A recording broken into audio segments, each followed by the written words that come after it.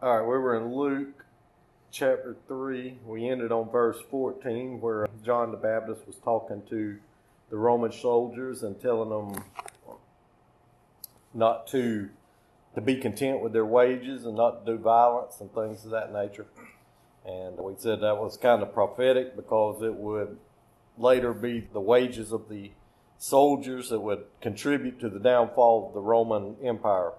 The emperors, one emperor would give them a bunch of money and they would support him, and then that emperor would be disposed or die, and the next emperor come along and he'd try to fix the finances of the empire, and it wouldn't really work because the soldiers wanted more money than the system could bear.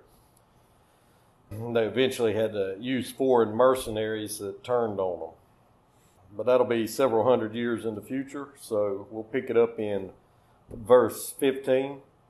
And as the people were in expectation, as all men mused in their hearts of John, whether he was the Christ or not, John answered, saying unto them all, I indeed baptize you with water, but one mightier than I cometh, the latchet of whose shoes I am not worthy to unloose. He shall baptize you with the Holy Spirit and with fire. So here we see John saying that he isn't the Christ, and it would probably have been a temptation to other men to take some of this glory on for themselves, but it shows the character of John the Baptist that he did not. You know that he received a message from God in the wilderness, and then he came forth and he began preaching boldly, and he gathered a great following. We'll take a look at another place that kind of exemplifies his character in John chapter 3, verse 25. John 3:25. And then there arose a question between some of John's disciples and the Jews about purifying.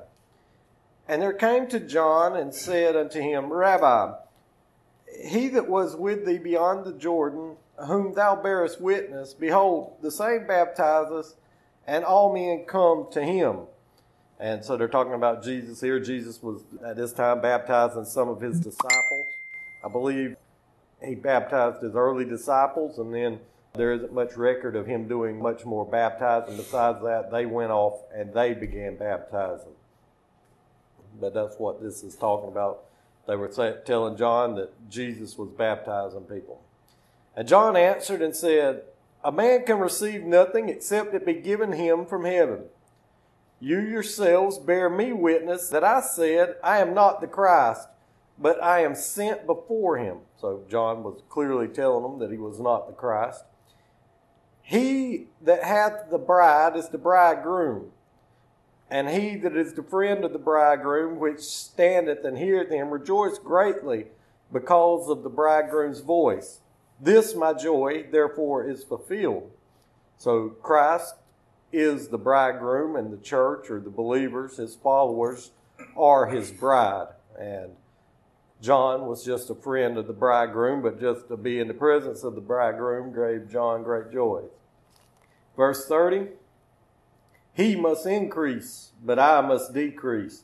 So this is a hard thing for people.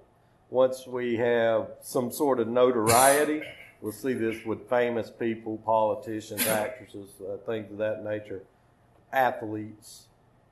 It is very hard to let go of this fame and adoration of people. But here John says that Jesus must increase, but John himself must decrease. And he steps out of the way as a messenger that is crying in the wilderness, making straight the paths of the people before the Messiah would appear.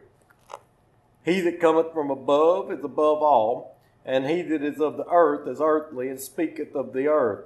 And he that cometh from heaven is above all. So what I think that is saying is John's from the earth, and he speaks to the people of this earth. And when Jesus came, he was from heaven, and it also in flesh, but he spoke of the things of heaven. We see in his preaching that not particularly concern himself with the affairs of this world so much. So he gave us plenty of guidance on how to behave morally, The things that he instructed us to treasure were not the things of this world which passeth away. So we'll go back to Luke chapter 3, back in verse 17, and John's here speaking and telling them about what the Christ will do when he appears. Whose fan is in his hand, and he will thoroughly purge his floor, and will gather wheat into his grainer. But the chaff he will burn with fire unquenchable.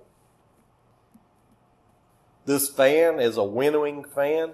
So when the people in those times would harvest wheat or grain, they would take the sickle, they'd cut down the stalk, and they'd bring it into the threshing floor, and they'd beat the grain, sometimes on sheets or blankets. There were several different methods. Sometimes they would use oxen. But they'd take this grain on these sheets, and they'd throw it into the air, because with the wheat kernels, there would be chaff mixed in, like the husk and all the trash that you couldn't bake or grind into meal. And they'd throw it up, and the wind would carry that away. Or if there was no wind, they would have large fans, and they would fan it, and it would separate the good wheat from the chaff. And he's using an analogy for the good people being the good grain that is kept, and the bad people or the unbelievers are the chaff, which will be cast aside and burned with unquenchable fire. This harkens back to the lake of fire and the garbage pit of Gehenna, which is what Christ will later say hell will be like. But we'll go into more of that when the time comes. Verse 18, and many other things in his exhortation preached he unto the people. But Herod the Tetrarch, being reproved by John the Baptist, being reproved of him for Herodias, his brother Philip's wife, and for all the evils which Herod had done. And yet this above all, that he shut up John in prison. So what this is talking about is the King Herod here.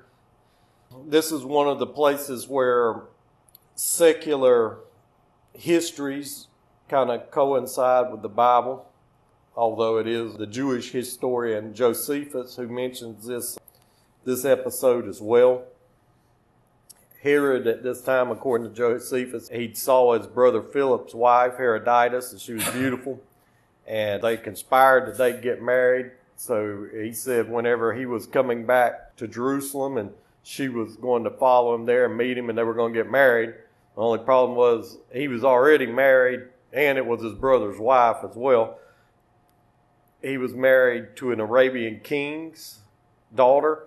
And the daughter found out about it, and she, according to Josephus, she didn't let Herod know that she knew that he was planning on marrying his sister-in-law. Yeah, and so she went on a journey. She asked to go see her father, and they let her go. And when she got there, she told him everything that happened, so he decided to make war with Herod. And over the course of things, Herod's army was destroyed. And Josephus said that the people blamed the destruction on God, or not blamed it, but said it was from God because of Herod killing John the Baptist, because they had great esteem for John the Baptist. And Josephus was a Jewish historian speaking to the Romans. He wrote around 100 AD. But all that isn't contained in the Bible. It's just from secular history. Now this goes back to before John was cast in prison in verse 21. Now when all the people were baptized, it came to pass that Jesus also being baptized and praying, and heaven was opened, and the Holy Spirit descended in the bodily shape like a dove upon him, and a voice came from heaven which said, Thou art my beloved Son, in thee I am well pleased. So we have this very famous passage of Jesus being baptized by John the Baptist, and the Holy Spirit descending in the shape of a dove and lighting on his shoulder. And then there was a great voice from heaven saying, This is my beloved Son, in whom I am well pleased. And this marks the beginning of Jesus' ministry and his showing forth to the people. this is a peculiar thing as we've been speaking about Jesus being God made flesh in the world. Why would a voice come from heaven and say, "And this is my beloved Son, and whom I'm well pleased"? Any thoughts? They can scare somebody else. I mean, it's good to know something. Because Jesus, just as a sign of who Jesus was. Jesus, I mean, if you just a man just walk up there out of the blue and say, "Hey," you believe, but it's kind of hard. But when a voice just comes from that, and three people hears and say, "Hey, yeah, I heard," I believe that might be wrong. That's probably right. No, that is correct. I'd say we'll go to. Let's see if I can do it from memory. Let's say John chapter 12, 37. Okay, we'll go to 27 actually. It's a good thing I highlight stuff sometimes. John 12, 27. Now, Jesus speaking, now is my soul troubled. And what shall I say? Father, save me from this hour. But for this cause I came into this hour. He's talking about his crucifixion and death. He's lamenting his worry for that. Father, glorify thy name. Then came there a voice from heaven saying, I have both glorified it and will glorify it again. And the people thereof that stood by and heard it said that it thundered. And others said, an angel spake to him. And Jesus answered and said, this voice came not because of me, but for your sakes. Now is the judgment of this world, and now shall the prince of this world be cast down. So we see there from Jesus' own mouth that with the voice from heaven, I believe there are 3 recorded instances of the voice coming from heaven. Once at the baptism here, and again at when Jesus was transfigured in front of his apostles. As you said, it is a sign to those who were gathered, because there would have been a large crowd come to see John, and then when Jesus was baptized, there would be a miracle there with the voice coming from heaven. So, back in verse 23 of Luke chapter 3, 23, verse 23. And Jesus himself being about 30 years of age. Here's one of the places that gives Jesus his age. He's around 30. Fairly young, as we know, just reaching maturity.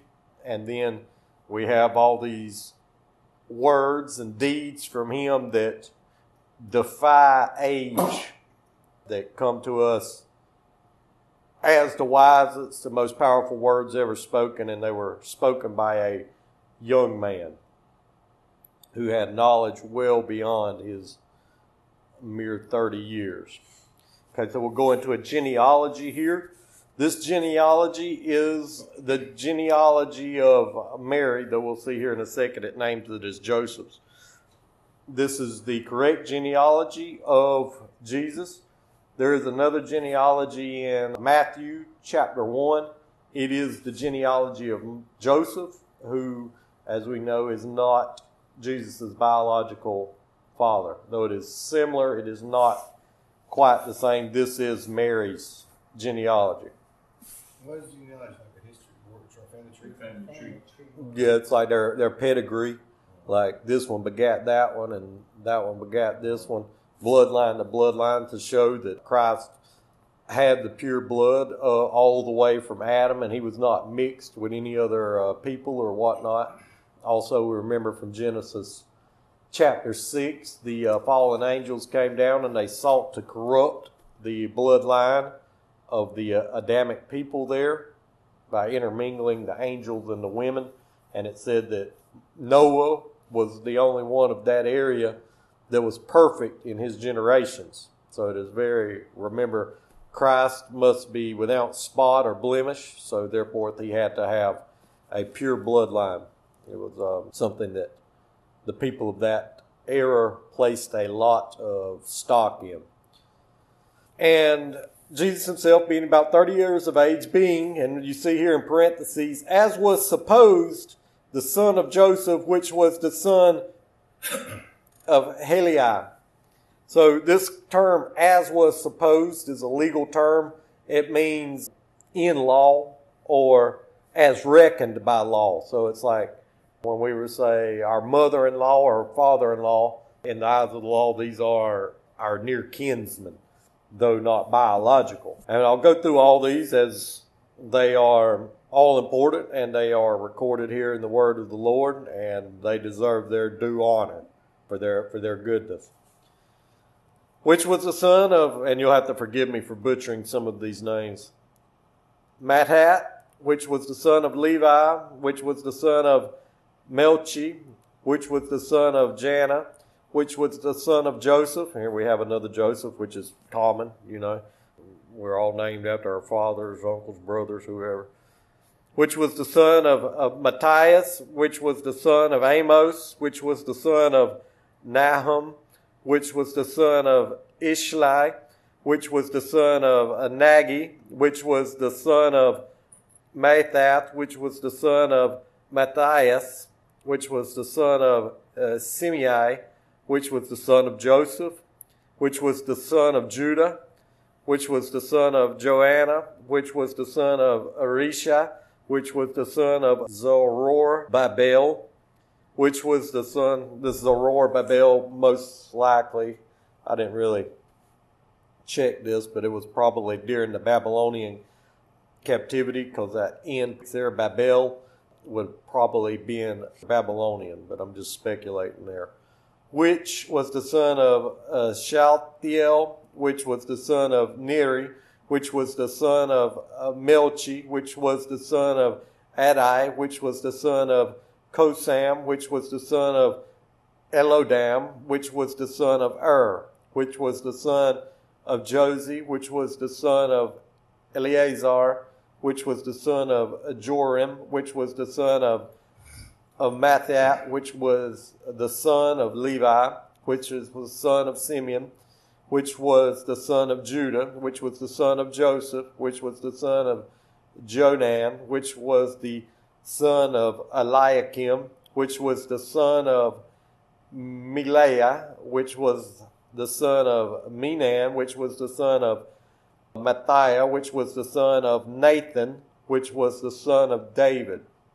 So the genealogy of Matthew chapter 1, the line comes through King Solomon, but this is David's other son, Nathan, who was not the king, which was the son of David. That would be King David, which was the son of Jesse, and which was the son of Obed, which was the son of Booz, which was the son of Salmon. Now this son of Booz in the Old Testament is Boaz, and he is in the book of Ruth, the Moabitess Ruth. She married into the Israelite family, and her husband died, and she, instead of going back to her own people, she stayed with Naomi, who was an Israelite woman, and came back to her own people, and they were very poor, and she was out gleaning in the fields, and one man, Boaz, took kindness on her. He was probably older than her, and I believe he had some land in the area. We don't know how long it lasted, because he would be King David's great-grandfather, and we know from the book of Samuel that Jesse was not a rich man. Boaz seemed to have had some possessions, and he took the Moabitess Ruth to wife, and they had the son Obed. In that book, it gives part of the marriage, the requirements of marriage. So in the Bible, there's no set things that make you married. It's other than having sexual intercourse with the woman. And in the book of Ruth, he cast his mantle upon her, which means that he took her under his wing and he started caring for her, and she became his wife. So those are the requirements of marriage there. The rest is basically tradition that has come down to us from time immemorial. Continuing on. Which was the son of Naasson, which was the son of Amminadab, which was the son of Aram, which was the son of Eshram, which was the son of Perez, which was the son of Judah, which was the son of Jacob. Now this Judah was, this last Judah in verse 33 was Judah that was one of the 12 tribes. So his brothers would have been the other of the 12 tribes. And his father was Jacob, who is also called Israel, which was the son of Isaac, which was the son of Abraham, which was the son of Terah, which was the son of Nachor, which was the son of Asheruth, which was the son of Ragu, which was the son of Phalet, which was the son of Heber, which, now this Heber here is where the Hebrew people get their name from, Heber, which was the son of Salal, which was the son of Canaan, which was the son of Arphaxad, which was the son of Shem. Shem would be Noah's son, and that is where we get the term Shemitic languages and Shemites as a racial people. Which was the son of Noah, this is a Greek of Noah, which was the son of Lamech, which was the son of Methuselah, which was the son of Enoch. If we remember, Enoch was one of two people who was taken before their death to heaven to be with the Lord, the other being Elijah the prophet, which was the son of Jared, which was the son of Maliel, which was the son of Canaan, which was the son of Enos, which was the son of Seth, which was the son of Adam, which was the son of God. So there's the whole genealogy of Christ. And if we remember that Mary was the cousin of Elizabeth, who was of the daughters of Aaron, we have her father's line came through Judah, and her mother's line would have came through Levi. So we have the king and the priest line in Christ. Chapter 4, verse 1. And Jesus, being full of the Holy Spirit, returned from Jordan and was led by the Spirit into the wilderness. In the book of Mark, it says immediately after his baptism, he was driven of the Spirit into the wilderness. So we see a man kind of possessed and sent out, driven by a call that must be heeded, and he went out into the Judean wilderness, which is basically a desert, and he isolated himself there. And he fasted for 40 days and 40 nights. So we know from hunger strike victims, or not victims, but participants, in the modern age, that after around 45 days, the body begins to kill itself in a hunger strike. I think some of the ones that went on hunger strike over in Ireland, I believe they lasted around 60 days before they starved themselves to death. So we have Jesus right here, most likely very near death, and when the devil comes to him, and if we can imagine, his body would be emaciated and he would be terribly hungry and weak in mind and spirit. This will be a great test. Just the hunger, most people would quit after 3 days of a hunger strike or fasting, even one day. But then we have the one called the tempter coming to him. This was the most subtle and charismatic creature that has ever been created by God, and he come there to tempt God himself when God's spirit was housed in a flesh body which felt pain and hunger, and he appeared to him at this time to try to tempt him. Being 40 days tempted of the devil, and in those days he did eat nothing, and when they were ended, he afterward hungered. And the devil said unto him, If thou be the Son of God, command this stone that it be made bread.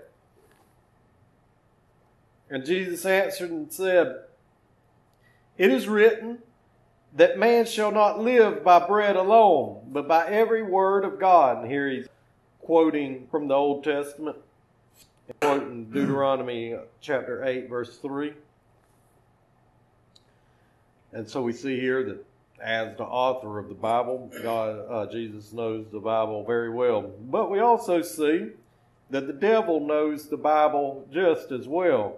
He's very, very subtle in his corruption of the Word of God. Verse 5, And the devil, taking him up into a high mountain, showed him all the kingdoms of the world in a moment of time. That's a strange phrase, in a moment of time. We don't really know what that moment of time is. Maybe it is the whole course of human history, or maybe a set time in the world. And the devil said unto him, All this power will I give unto thee, and the glory of them, for that is delivered unto me, and to whomsoever I will give it. If thou wilt worship me, all shall be thine. So we see at first he tempted a very hungry man with bread. And then he tempted, when that didn't work, he came back and he tempted him with power and adoration and even worship. But all he had to do was worship the devil.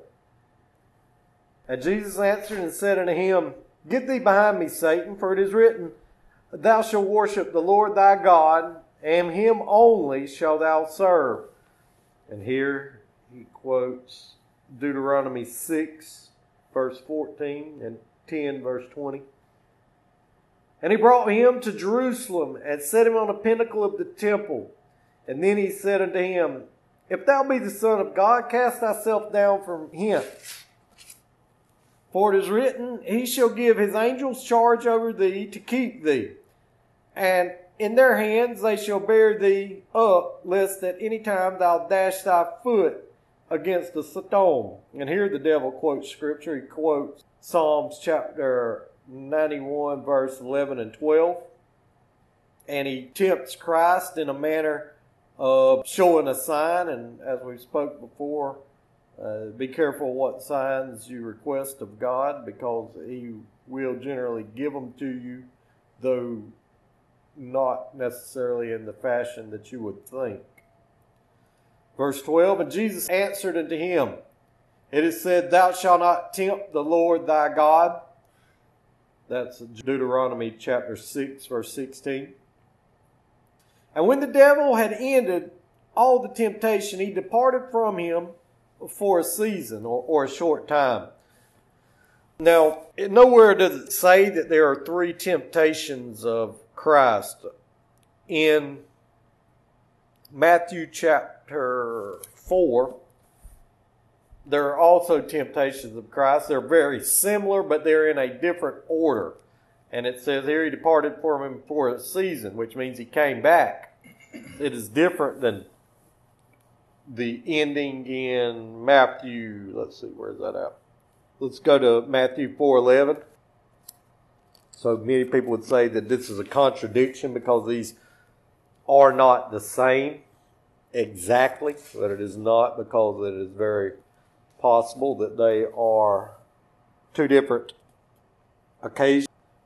Matthew 4:11, And the devil leaveth him, and behold, the angels came and ministered to him. So after these temptations of Matthew, the devil's temptation of Christ was over, and for sure unsuccessful. And Jesus returned in the power of the Spirit unto Galilee, and there went out a fame of him throughout all the region round about. And from there, that would be Luke chapter 4:14. So he returned out of the wilderness after the angels ministered unto him and brought him back to health. And once he came forth from the wilderness, he did not stop his ministry until he was crucified. So he was driven into the wilderness by the Spirit, fasted for 40 days, 40 nights, was tempted by the devil. And then when he burst forth from the wilderness, he began the greatest ministry the world has ever known. And this is coming from an unknown carpenter in a backwoods Roman province, and he would go on, as we will see, and as we see today, a church on every corner almost, to change the world. But we'll end there for tonight. Are there any questions? Yeah. Jesus was born a baby, but at what time was he God when he was a baby, or was God come in like he's 13 or like 33, or at what point did Jesus become? God and Jesus one. At what point did they become one, or was they was one when he was born, or is like God just letting Jesus be his young? The way I would, so this is a complex subject, and so there's probably been religions founded on this one question here. The way I see it is, if there's one place in the Bible it says we have no remembrance of the former things, and in 2 Peter chapter 3 it says there was a world before this one, and a world yet to come. And other places it says before the catapult or the found. Anytime you see the phrase before the foundations of the world, it occurs like 11 times, something like that. It means the catapult or the overthrow. And we have other places, though it's not spelled out extremely directly, it looks as if Satan started a war in heaven and pulled away about 1/3 of the souls that God created, and then they were sent into this age having no remembrance of the former things. So if God's soul was in the body of Christ and came from heaven, we will see that he has one advantage. I would say that he has the advantage over us in knowing who he was and remembrance of the former things. Without that, he would not be able to do the preaching that he did. I mean, it's not like he went and studied somewhere. He just knew it. And if we believe that Jesus is God made flesh in this body, because I think it's in Hebrews, it says that he likewise himself came to be partakers of the flesh as he did his children. And he would have had foreknowledge of what had happened. And we saw previously here in Luke that he was able to debate with the greatest Jewish scholars at 12 years of age. And, in this age, sometimes there's prodigies in music and chess and things like that that are very young that are able to compete with adults. But generally, these would have been the greatest scholars alive at that time. They were Jewish. They were in the temple in Jerusalem, and Christ, being a young child, was able to stay there and astonish them. So I would say that he had knowledge from the time he was born. And it also says there when his parents came back and they were upset that he had wandered off, he placed himself into subjection to them, kind of giving the impression that he didn't have to, but he did it in order to follow the law and because it was the right thing to do. It would have been a sin not to honor your father and mother, and we know that Christ was without sin. So my answer is that he had foreknowledge from the time that from the time his soul entered. We remember that whenever Mary met John the Baptist's mother, and John the Baptist was 6 months old in her womb, that the baby leapt, that the spirit that was in Mary sent forth something that the one that was in Elizabeth's womb recognized, and the baby leapt in her womb. So from the very beginning of the conception, the power of the Lord was with Christ. I can't say from what is written what moment the child had recollection. I can personally remember when I was 2 years old, maybe some small memories, and we can expect that Christ would have been much superior to that.